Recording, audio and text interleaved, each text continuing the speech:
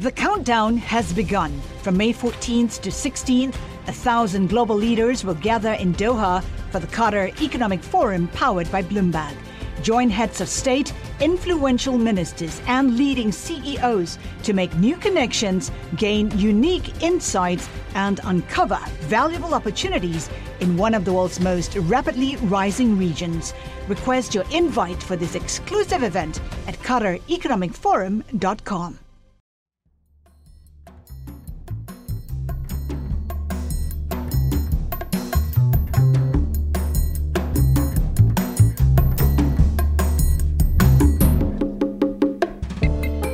I'm David Merritt. And I'm Francine Lacqua. And this is In the City, Bloomberg's podcast connecting you to the stories and the voices at the heart of the City of London. This week, a conversation with Nigel Wilson, Legal & General's chief executive, but not for much longer. Yes, earlier this year, Nigel announced his plans to retire after more than a decade at the helm of the financial services giant. Nigel is one of the City of London's most recognisable figures. He can be seen around town, knighted in 2022 for services to financial services. Welcome to the podcast, Nigel. Thank you. And welcome back, in fact. You were, I think, our first, Francine, was it? You were on our first podcast about the levelling up agenda of the government. So thank you for coming back. Glad to be here. Nigel, this is quite a transition year for you, right? You're about to step down as chief executive. What are you most proud of? I don't really think in that sort of way, that I'm busy sort of counting the things that I'm most proud of and then ranking them or whatever. My biggest achievement at Legal & General is having an amazing team, an amazing culture, and who are trying to do the right things for the right reasons and have a real purpose. And it's very much a purpose-led business, which has delivered outstanding things, not just here, but across the world, in the last decade or so. But how did you know when the right time to step down was? How difficult is that decision? Yeah, I think the decision wasn't that difficult because, you can try and get the right time or a good time. And I think, it was kind of a good time and a good process in that, the company can start the search for a successor and I can start, talking to people about what I do next. And, it may take a year, which is what we've said in the RNS. So it's not something that's going to happen in the short term, but it allows the board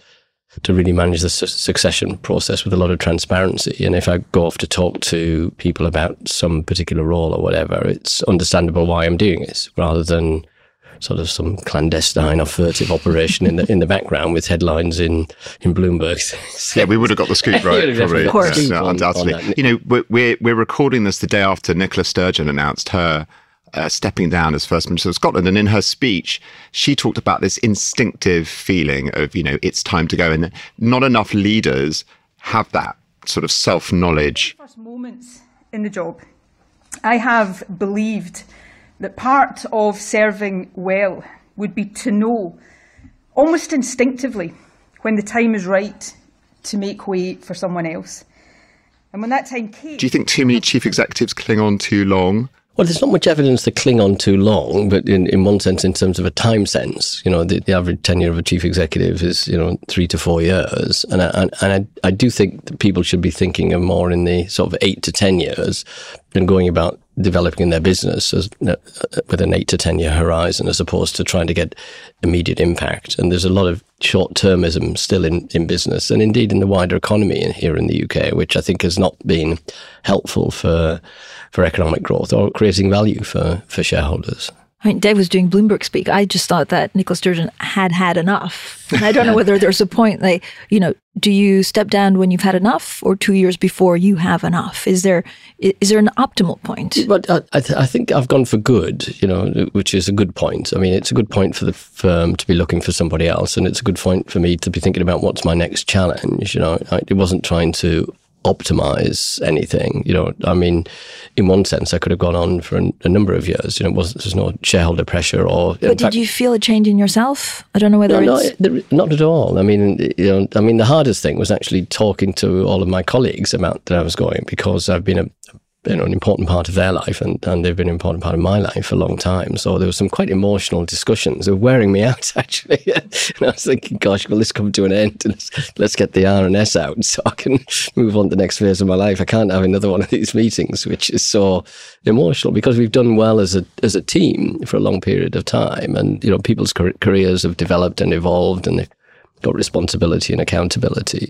It's a big part of being a leader, thinking about succession then, and how much time did you dedicate to trying to groom the people who would be ready to take over from you? A lot of time. As I've mentioned before, I move people around a lot, so they've got a wide range of experiences, not just in the UK, but they've chaired American divisions, etc., from an internal point of view. But the board has to look externally as well. This is a great job for somebody to get.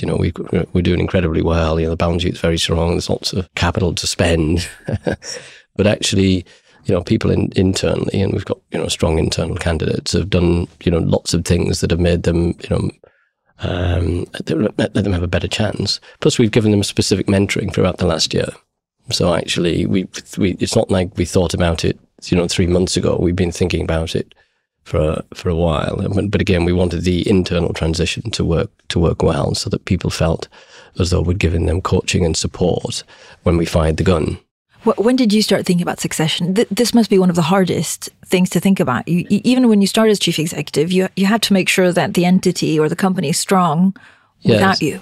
Yes, yeah, and that's been developing internal people and also bringing in some great external people into the organisation. So was that deliberate? Yes, yeah. Most things I do are deliberate. They're not. I don't overthink things through, but I do think things through. Do you think there's enough talent out there in Britain to do the sort of jobs that you've just done, running these FTSE 100 companies? You say there's a search externally. Do we have enough stars to pluck from to do these sorts of jobs? I think the answer to that's we've not developed enough talent at both a macro level and a micro level across the UK, and I think that's something that everyone should be thinking about is, how do we develop more talent in the UK so that people can step up and do bigger jobs? Why is that? We've got some of the best universities in the world. Yeah. People come here to have their education, but why are we not developing enough people to step up to run these big companies? It's a great question. I was doing a topping out ceremony at Oxford yesterday, which is one of our big projects, £4 billion project. And we were talking about the same thing as we produce this incredible amount of people out of our brilliant universities, including Oxford. But how many of them rise to really important jobs in business? And have we really sold business well enough into university graduates? And once they graduate, is that something that they look upon as a realistic goal, that they could become a chief executive of a FTSE 100 company? But what makes a difference between someone that becomes a chief executive and doesn't? So is it aspiration to become chief executive, or is it resilience? I've heard, you hear that you can have two people, same qualifications, same smarts, same intellect, but it's resilience through the tough times that will make one succeed, not the other. But that's when you learn as well. Success is a poor teacher, whereas when things go wrong, you have to accept they've gone wrong and then really study and learn what happened, why. And resilience is the most underrated, attribute that people don't really recognise in others, and they don't teach it very well, or coach it very well, or make people very self-aware. Compartmentalisation is a really important part of that process, because you can chop your life into different bits, and then not all things will go well all of the time, but you're not sort of cross-contaminating other parts of your life because one part isn't going so well, and nobody's life, all the parts of their life is going to go well at the same time. So you've got to have this sort of cross-resilience. You're only as happy as your least happy child. Actually, I love that. Basically, well, that's true. And so, but if you worry endlessly about your least happy child whilst you're at work, then, you become unproductive. But, when you get home, you really have to worry about that least happy child and make sure they get a bit happier so everybody else is happy. Thinking a little bit about what you were talking about, the skills gap in Britain again, and just remembering our conversation last year around levelling up, and you were very passionate about that subject. It's part of the problem. You were just in Oxford. We have this concentration of excellence in this kind of triangle of Oxford, Cambridge and London. we haven't done enough, have we, to spread the skills or the centres of excellence all around Britain? Yeah, no, I think that's true. I mean, in big picture terms, we're a low growth, low productivity, low wage economy fraught by political infighting. And so, the political agenda is massive over here, where, it's relentlessly on the news. It's nearly always negative. It's very London centric. And, people don't get out enough to look, what's the real potential of Edinburgh or Newcastle or Manchester or Birmingham, and they've fallen behind. You've always, Nigel, given us a lot of time talking about levelling up and things that are very dear, and it's very clear when we hear you speak, that are very dear to your heart. Would you go into politics? No, I think it's interesting. What is politics? If politics is having a functional role in government, then that's not, as particularly appealing. But if politics is defined as delivering economically and socially useful outcomes for a large part of the population, then I'm clearly in the latter camp and not in the former camp. Do I want to be the Minister of Trade or Defence or Education? Or the city? And then not the city minister. No, I don't particularly want to do that. But, do I want to be a champion for levelling up across the UK and various components of that? Absolutely. Do I want to write about that in a more academic way going forward? Absolutely, given all of the knowledge that I have and experience that I have around that. That's sort of unfinished business from my previous academic career, which I dropped many years ago to pursue business. So this is where you're going to pursue your energies? So academia, but with a kind of public policy agenda? That's part of what I want to do going forward. I definitely want to have a direct impact on, the lives of people. I want to finish off what I started, which is teaching. I love teaching at MIT and previously at Essex when I was in the UK. But I now have a lot more life experience, a lot more relevance, I think, for the students, and can be more ambitious and aspirational for them, saying, this is how you get to these jobs. Do you think chief executives, on FTSE listed companies, think enough about giving back, about levelling up, about making a real difference? I think I'd like everybody to think a bit more about it. I think there's, the theoretical framework that, Michael and Andy developed with some help, but it is just a theoretical framework. What matters is the outcomes, and you measure stuff by outcomes, and, we haven't delivered enough good economically and socially useful outcomes across. But why do people not think about it more? I don't know why. I mean, I know I do. It's always, why do other people not? Part of the reason I have sort of long-term views about stuff, and, even when I'm, and I want to change things over a period of time. Most people are working on a quarterly and thinking on a quarterly basis. Oh, look, our numbers are terrible on a quarter. What can we do next quarter to get them back up or whatever? And to your point about the terms of CEOs, if you've got 3 years in that job, and you've got to deliver shareholder returns, you're not going to be thinking about the next decade, are you? Yeah, we have to think about the next decade. That's the thing, the mindset change. And same for politics. I do people place politics, whereas actually, politicians start with the other way around, which is wrong. And I think in business, short-term profits become too important to focus. Whereas, you want to say, I've got a 10-year view, and this is where I want to reposition the business over time. And I think that it will result in more success than actually saying, don't worry, I'll get this sorted out in the next 6 months or 9 months or 12 months. And you want to bring in talent, you want to develop talent, that just takes a long time. The countdown has begun. This May, 1,000 global leaders will gather in Doha for the Qatar Economic Forum powered by Bloomberg, held in conjunction with our official partners, the Qatar Ministry of Commerce and Industry and Media City Qatar, and premier sponsor Q&B. Join heads of state, influential ministers, and leading CEOs to make new connections and gain unique insights. Learn more at QatarEconomicForum.com. One of the things that a chief executive might say as well, I've got to deliver these returns, I've got these shareholders. Of course, you run a company which is a massive shareholder and an investor in corporate Britain. Yeah. But does something need to shift in the way that FTSE 100 companies are owned and the relationship with shareholders? I think shareholders understand that, ironically, that actually it takes a long time. It's the marginal shareholder, if you like, who makes the most noise, because they're based so much of their job is based on their quarterly performance, and they lose assets very quickly, and those are the marginal assets. But the biggest shareholders are looking for long-term returns, because we have sticky customers, and we're enormous now. We're all huge companies, but we want long-term returns over a decade, not short-term returns over a quarter.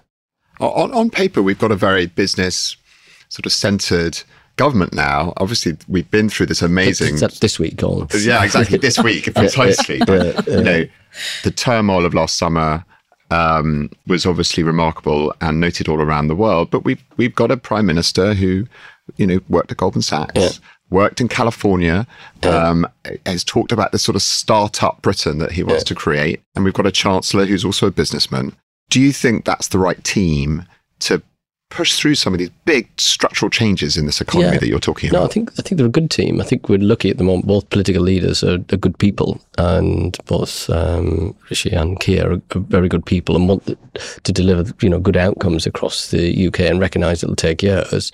You know, he hasn't got long is the problem. He's like a 2-year chief executive, right? I mean, maybe even less. Maybe even less, right? Yeah, I mean, that's the whole problem, is that people are thinking, you know, and you can't change things quick enough in Britain because the planning, the policy changes just take too long. And therefore you end up doing, you know, odd things. You know, we very rarely do strategic taxes. We always do stealth taxes. You know, if there's a shortage, we never think about, you know, what's the right thing to do over a 10-year horizon. It's what do we need to do very quickly to get some money in.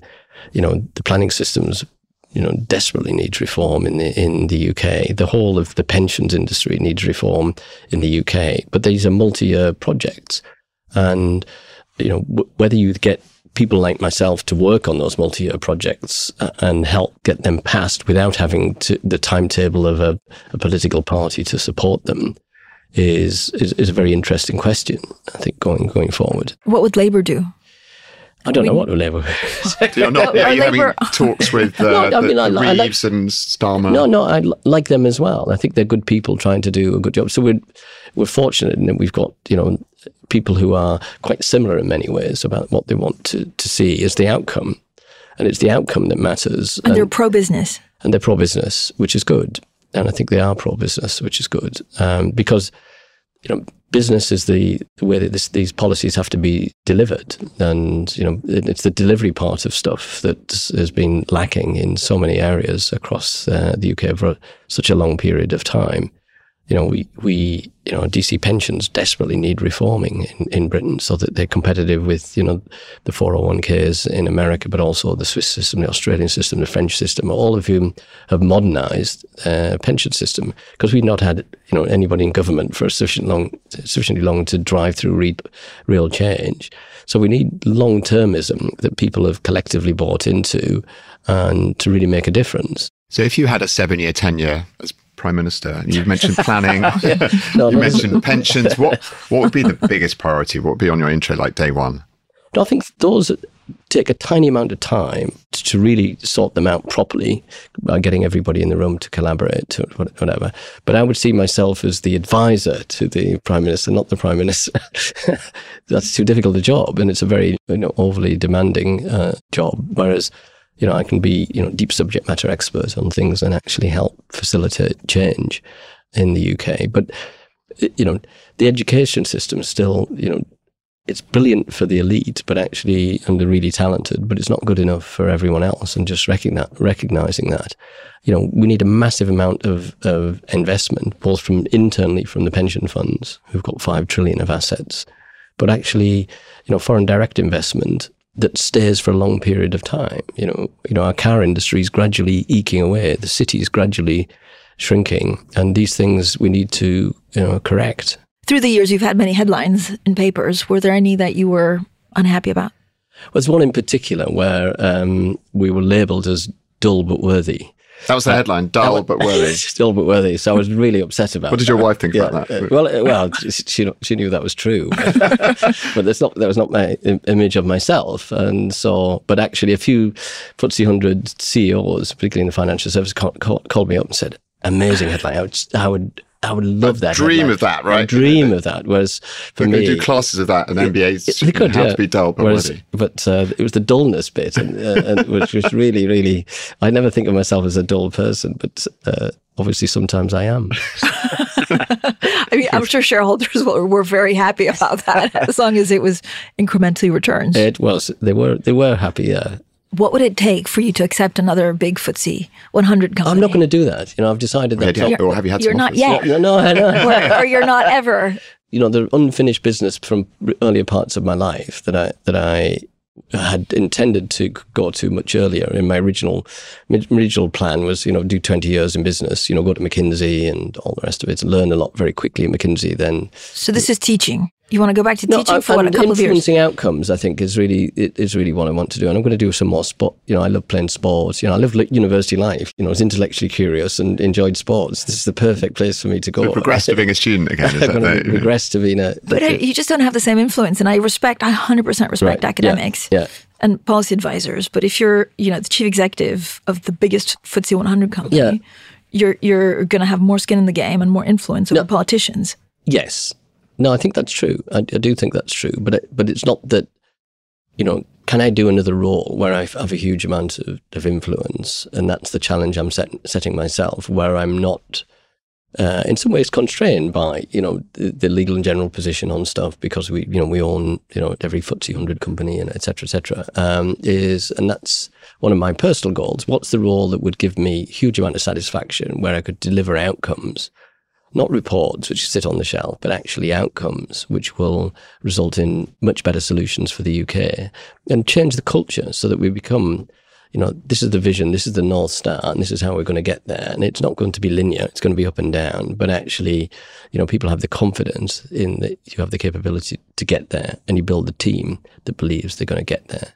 And if you're going to advise committees and advise politicians, how optimistic are you that some of these trends you mentioned, a dwindling city, a dwindling car industry, that these things really can be reversed?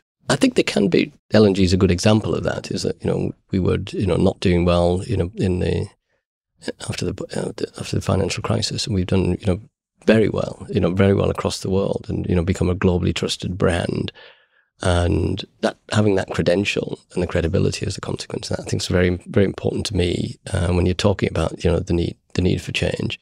And, even yesterday in Oxford or 2 weeks ago in Sunderland and Newcastle, which was where I was, we've been at these things for 10 years and people see the transformational change. There's 1 million square feet we built in Cardiff for regenerating Cardiff. Now, if I'd gone to my shareholders 10 years ago and said, by the way, I'm going to build 1 million square feet in Cardiff, they'd have been calling the chairman straight away and saying, we've had what is this guy? Right. What does he mean by doing it? But it was you get to a door that leads to a door. You become successful, and then you that success breeds success. You build momentum around. And you mentioned sport. I mean, one area that hasn't shrunk is the football.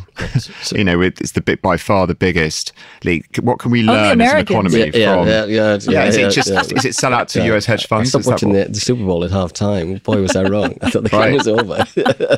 That shows how little I know about American football. Would you run a Premier League? No, football I'm club? not interested in doing that. I got offered that many years ago and decided that actually that was just it's not a job. I love watching football, but it doesn't mean I want to be involved in the management of football. Nigel, I was going to ask you the best piece of advice you would give to your successor, but actually I'm going to ask you the worst piece of advice that you could give your successor. I think building the teams is the key.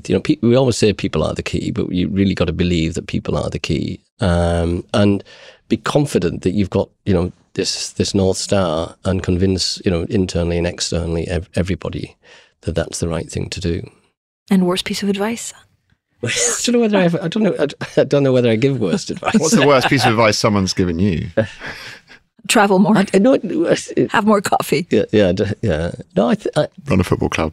I don't remember bad advice, if you know what I mean. I'm not out there searching for bad advice around stuff. I was approached about being the CFO of Apple years ago, and I turned it down. Why? Is that a bad decision? Because everybody, my friends and the headhunters agreed that that would be a terrible thing to do. Wait, what? It's a long time ago, so don't go there. Just with the exact. Is that public knowledge? It was a long time ago, but. Do you have a pinch in the road that you? But wait, do you have a pinch in your stomach every time you buy an iPhone? No. It was. I learned a lot about that. Is that what I learned was do your own research yourself. And when I joined LNG, I'd done tons of research on it, saw this huge potential, and I made my own mind up. But rather than sort of listen to people who were supposedly experts, but actually hadn't done a deep dive on where the company could be. Nigel, thank you so much. Thank you. Thank you. Thanks for listening to this week's In the City. We'll be back next week. But in the meantime, if you like our show, please head on over to Apple Podcasts or wherever you listen to podcasts, rate, review, and subscribe. This episode was hosted by me, David Merritt. And me, Francine Lacqua. It was produced by Summer Sadi. Additional editing by Blake Maples. And special thanks to Nigel Wilson.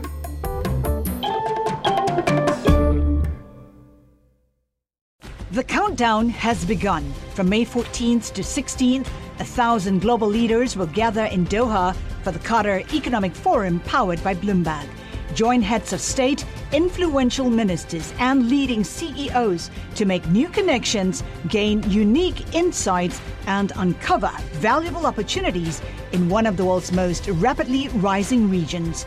Request your invite for this exclusive event at QatarEconomicForum.com.